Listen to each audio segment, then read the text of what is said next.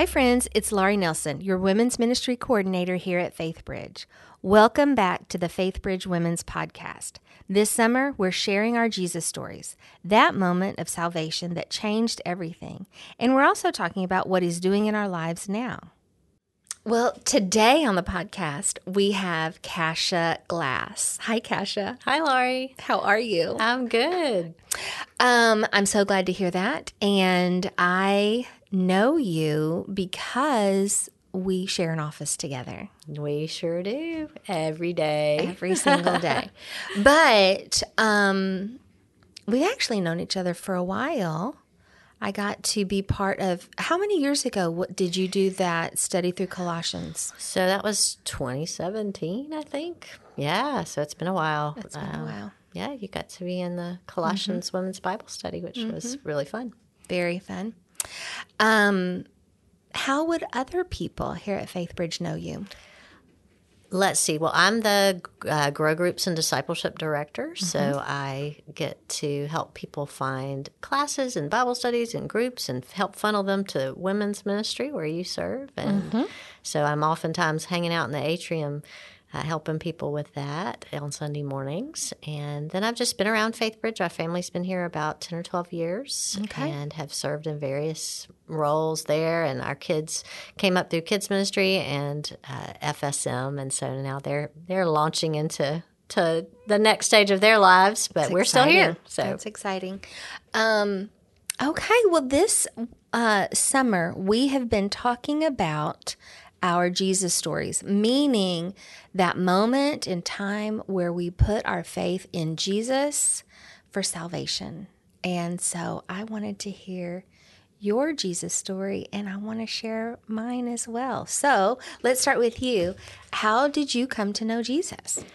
I was one of those people that, and I just count it as just God's grace that I was raised in a home where my parents have always been very open about their faith. They have a vibrant faith in Jesus, and they've lived that out in every aspect of their life. So growing up, I was exposed very young to who is Jesus and how do we learn from him, from his word. So my parents would read us the Bible and teach us to pray and we would worship together and things like that. So I grew up with that, and even as a really young child had that sense of Jesus loves me and I love him. But then when I was about 7, I began to understand a little bit more of this concept of there's something that you can't fix by yourself on your inside, this thing called sin. And so I remember one night it being in my bathtub, actually, and realizing, just having a moment of going, so what this water's doing on the outside of me, that's what Jesus wants to do on the inside of me, to clean me up on the inside of all the things. Because even when you're a kid, by that age, you're starting to know that you don't always have great thoughts. You don't always have great actions. There are things that in your life that you want to hide because you have a sense, and God gives us like an innate conscience, an innate sense of right and wrong from a young age usually. And so when you know that things are kind of warring against that, you can come pretty early in your life to an understanding of there's something that's not quite right. Yeah. And so for me, it was saying that was that moment when I talked to Jesus on my own to say, Jesus, would you be my Savior? And so that's my initial experience of salvation. And then, of course, you live it out. So did you have people in your life, whether it was church or your own family, that were explaining the need to invite Jesus in or the idea of forgiveness? It must have been, and it must have been my parents, because I even remember being much younger, say maybe about 4, and asking my parents how I could ask Jesus into my heart. And I know I was really young because I had brought my stuffed animal with me, and I'm like, it was a little dog, and I made its little hands, little paws go into prayer so that we could pray together. I'm climbed up on my parents' bed. So very early on, that understanding that and I think the understanding at my house too of the whole of the person of the Holy Spirit, of that Trinity, that God is one, but it's Father, Son, and Holy Spirit. That was very much talked about from a young age. So I was very aware that this whole idea that that Jesus does this regenerative work in our life through the Holy Spirit, and that's what's coming in is the Spirit of God coming in and bringing new life to our spirit. So even I'm a pretty cerebral person anyway, but so even at a very young age, understanding this is something called spiritual rebirth. Wow. So and just being very fascinated with that, the whole idea of the work of the Holy Spirit from a very young age. And my parents and my grandparents and our preacher. We had a church that, like, it had a cry room, which meant that everybody was in. We had a little bit of a Sunday school program, but not much because it was just a little country church. But everybody was in service together as a family. So even as a young child, I'm hearing this teaching and hearing these, like, you read the Bible, you take it in, you worship in spirit and truth. So that very young age, that was informing me of and just igniting my curiosity about God. I love that. How rich to learn that, hear that at such a young age. I think for me, it was my grandmother, and I think that from the time I was 2 years old, Big Mama. We all need a big mama. I know. Everyone needs a Big Mama. The meaning behind Big Mama was that she wasn't my mama. She wasn't my grandmother. She was my great grandmother. Okay. So it was Big Mama. She would take me to church every Sunday. And it was a full gospel church in the Heights. And similar, I mean, you would have thought it was a country church because, you know, were there 30 people on a Sunday? I mean, it was big doings if there were 100 people. And so I was frequently the only kid there, but I loved it, and I was, you know, right in the middle of everybody. But I did hear that Jesus loved me, and that's really the main thing that I remember coming away with. There would be times when Sister Pardon, that was the older woman who would do Sunday school, sometimes just for me, sometimes anybody else who brought their kids or grandkids. But she would teach me all of the songs like Jesus Loves Me, This I Know, for the Bible tells me so. And so I just remember from that coming away knowing, always believing that Jesus loved me. But for me, it wasn't until my older brother became a believer. And it was night and day for him. He is 12 years older than me. And I was confused by the fact that he said he had become a Christian because I thought we were all Americans, and so we were all Christians. But he transformed drastically. And so one of the other things that happened after he became a Christian is that he had conversations with my mom, and the next thing I knew is we were all going back to church again. Okay. How old were you? At this point, I'm probably 14. Okay. I'm a freshman in high school. Okay. And so we started going to church, and the study at the time was through the book of Revelation. So every week I would hear these interesting, I mean, I was engaged for sure, but it wasn't all very clear until that summer they had a revival. And it was an outdoor revival at Del Mar Stadium, which I'm not sure is there. In Houston, right? Yep. In the summertime. Exactly, yeah. And the night I happened to go, the speaker was focused on youth. And so he spelled out the gospel in a way that I understood. And the way he did it, he explained that we all have sin, and sin must be paid for, and Jesus has paid for it. And I felt okay about all of that and not really a strong need to respond to any of that until he said, and sin isn't just in what we do, it's also in our thoughts. Well, by the time I was 14, I had a terrible relationship with my mother, and she would rage and rage and rage, and I would just think awful thoughts about her. And so when he said that sin wasn't just in things I did, but in thoughts I had, I knew I was in trouble. And I'm telling you, all of a sudden, the weight of all of my sin was just on my shoulders, and I could feel it. So he explained also that Jesus had already paid for it, and all I had to do was believe. And while I thought that's too easy, it can't be that easy. But if you're telling me that that's the deal, I'm going to, move in that direction. So they invited everyone to come forward. And the minute the music started, I started walking down those bleachers at Del Mar Stadium, and I met up with a woman who would talk with me and pray with me. And I don't remember what we said, but I remember praying, and I remember trusting it, saying, yes, I believe that what Jesus did on the cross paid for my sin, and praying. And I remember feeling completely clean and different afterwards. And I now know that, like you learned at such a young age, that was the Holy Spirit, that was God himself coming to live within me. And it made such a big difference. Not that I always walked the right way or followed well, but just knowing that was the Holy Spirit himself coming to live inside, just as he promised. That's my next question for you. You came to faith as a child.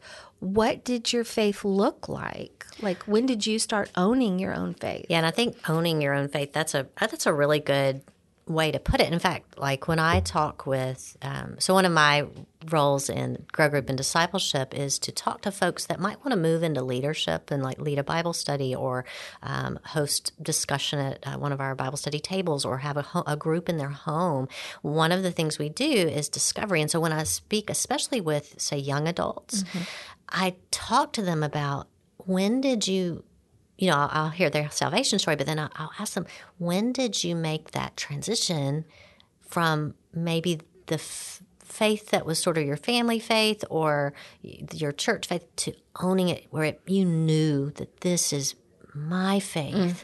And I think that's a necessary part of adult development is not just believe in something because you're supposed to believe it, but believe in it because it means something to you. Right. And so for me, I would say that it was somewhat gradual, went through various things growing up, but there was this moment in college. I had, like many people, I was excited to go off to college. I was ready to spread my wings. I had some friction with my parents that last year because I was just, and I remember telling my mother, oh, mother, if you're listening to this, please forgive me. I just remember saying, there's too many women in this house. And it was only me and my mom and then my brother and my dad. But just too many. And I'm I was so ready to leave, right? Yeah. Got to college, a little disoriented there. And then about halfway through my freshman year, got news that a family friend who I'd actually worked for her in the summer. And she and her husband had been trying for so long to have a baby. And she'd finally gotten pregnant. And I had been praying for her. And we were and God moved. And then she lost the baby. And I remember, I remember feeling like I had been, and this is typical narcissism, right? I thought it was all about me. Not to think about my poor friend that's going through this. I'm God, how did you set us up? We had so much faith, and then you did this, and being so angry. And then several months later, a college friend unexpectedly died from just an infection that just took him out. And then another friend died in a car accident. Oh my gosh! And so I'm grappling with what good is faith if God, you can't just. Why would you allow these things to happen? Wow. Right? Yeah. And just getting so angry and really thinking, well, fine, I'm just going to, if it doesn't matter what you believe, if that doesn't if bad things are just going to happen, then I'm just going to try living the way I want for a little while and stop following all these rules.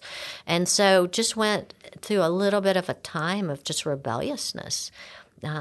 Was it out of pain? Yes. Did I think that maybe God couldn't handle my hard questions? Maybe, yeah. But the interesting thing, Laurie, is that like even though I was kind of turning my back, I was still talking to God, but it was in a very angry way. And he never left me. Right. During that, he continued to pursue me. But one of the things that happened is I kind of got to the bottom. I kind of bottomed out. I actually went into clinical depression. Wow. Probably because of this unrelenting grief over the reality of a fallen world in which bad things do happen. And in the midst of that, interestingly enough, the people that started me on the journey, my parents, were the ones I came home for Christmas, my sophomore year, and they set me down, and my dad's like, something is not right. And he started to ask me questions, and he said, baby, I think that you are experiencing depression. And it was the first time someone had named that for me. And they began to help me get help there. And then over a course of a couple years of also that, and also just then realizing, Lord, what would I be without you? That growing up moment of realizing this world, you don't get a pass on suffering. Right. You don't, just because you're a Christian does not mean that you won't have times of aching and grief and pain, and that you won't see it in other people. Yeah. But we serve a God that is God with us, Emmanuel, God with us. And he will make all things right in the end. And it's good to remember that, to have that eternal perspective. But he is making things right now, maybe in not the way we would have chosen, but in the abundance of his presence, and by teaching us to be present in the lives of other people and not just try to pretend that suffering is not real. But when we show up for people and we sit with them in their grief and we sit with them in their pain and we help, not just give them a nice little Christian pat answer that sometimes just seems cruel, but just to say, this is hard, and I will sit with you, and we will pray together. And if you can't pray, I will pray with you or for you, and I will fight on my knees for you until God brings us to a place of peace and victory. That is what God is calling us in an adult faith to do, right? To be so filled up with him that we are not going to be shaken every time something bad happens in this world, but we can actually bring light into that situation. So all that began to happen then in that young adulthood. And then as I began to raise my young new family and marry and all that, getting into consistent Bible study where I had that constant filling up on God and his word and being in community, let me just keep growing in that sort of adult faith. So you already knew that Bible study was going to be crucial if you were going to mature in your faith. I think so. But the difference between, say, my younger Christian years and my, say, from 25, 26 on and today is that I looked at Bible study as something mostly you did on your own in your personal devotional time. And because sometimes the Bible studies that were accessible to me in community felt kind of light. I did not realize that you needed to be around people that challenge you and really dip in and discuss the Bible with you and let you wrestle with the hard questions. And so once I started to find folks that would let me go deep, and I have my natural gifting spiritually is one of them is teaching. And so for me, I had to start digging it out and then sharing with other people. I had to bring my gift into community and start helping lead Bible studies in order to get filled up myself. That has been probably the biggest fueler of my growth is learning it and then giving it away. And I really came to that realization probably in my mid to late 20s. Okay.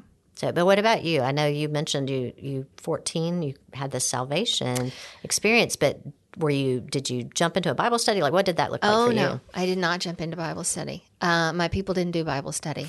But I think I kind of bumbled along for several years. I went to church because I felt like that's what I was supposed to do, and that's probably where I was going to learn about God. But it wasn't until I was invited to, I went to a church camp. That's what I did. I went to this church camp after my freshman year of college, and there was a girl there, and after we all came back, she invited me and several other girls to come do Bible study once a week at her apartment. And they were so nice. I had all of the dumb questions because I just didn't know anything. I had always been intrigued by the Bible, but I would open it up and would read, thou and thee and just go, and I'm lost and I don't understand. But I asked one night, I stayed late, and what I had kind of concluded was that she was beautiful. She was beautiful on the outside, but there was something else about her, and it was beautiful from the inside, radiating out. And so I stayed late after everyone left and just said, what is it about you? What you are different. What have you got? And she said, well, I have a personal relationship with Jesus. And I just kind of went, you mean like you talked to him? Yeah. And she looked at me. I just remember thinking, how weird. And then she looked at me probably thinking, how weird, and just saying, yeah, that's called prayer. I went, oh yeah. And then the lights just started going off. And she said, well, she said I needed to read my Bible. And I said, how do you understand it? I don't understand it. And she suggested that I get a Good News Bible. By this time, I'm like 18, 19. And so I did. And she suggested that I start in the New Testament and read all the way through. And I went probably the next day, got a Good News paperback Bible, started reading it and loved it. And I do think the study of God's Word, reading it, just opened up a bigger picture of who God is and what I had understood from the sermons and the songs that I had learned and stuff. So that's probably when I started owning. That is when I started owning my own faith, and when I started figuring things out and actually having a relationship with him, talking to him. He started revealing more and more to me. So, yeah. Because it's really hard to have a relationship with someone when you never talk to them. When you don't talk to them and you don't know them. Yeah. And I love that you mentioned the Good News Bible, because that finding oftentimes, I would say maybe not especially. I think there's points in your faith when you need a fresh sense that these words on a page of this thing called the Bible, they are life, but sometimes you can just even changing up a translation. So something like the Good News Bible, which was probably more of a paraphrase or written in sort of modern English, that can just make it come alive in a way that seems so different if you have thought about it as this sort of formal document. But I mean, like you take the New Testament, so it's written in the common Greek of the time. Right. Like it was written just the way that we would write emails, or it probably wasn't written the way we write text to our friends. I don't think they were texting. There were no emojis. There were not emojis. But if there were, could you imagine the emoji Bible? Like I would go Is there one? We should make one, Laurie. But like that makes it, this is not a foreign language. Right. It's in Greek or in the Old Testament in Hebrew, but it was because that was the language of the time. Yeah. And so when we get a good, solid Bible translation, or maybe a couple, that's the great thing about the Bible app. You can compare. You can start to see, this is not a secret code that I have to crack. This is words of life written under the inspiration of the Holy Spirit by people who have their different writing styles even. Yeah. And it makes that come to life. But I love what your friend just helped you break it down. Yeah. It it's not just this one and done salvation experience. It is this ongoing relationship in which you are hearing from the one who loves your soul, and lo and behold, you're talking back to him. Yep. You know, starting to trust him more and more. Again, not getting it all straight, not keeping it together all the time, even today, but still walking with him and stuff. Yeah, I do. I think it was probably 3 years. I had my little Good News paperback started falling apart. It might have been 2, I don't know. But then someone told me that there were all these other versions. And I think at that point, then I got a NIV and have who knows how many now. But yeah.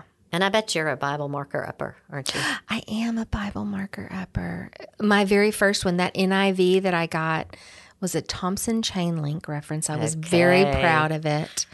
But I highlighted, I had codes for highlighting. Yeah, I am a Bible marker upper. It's funny.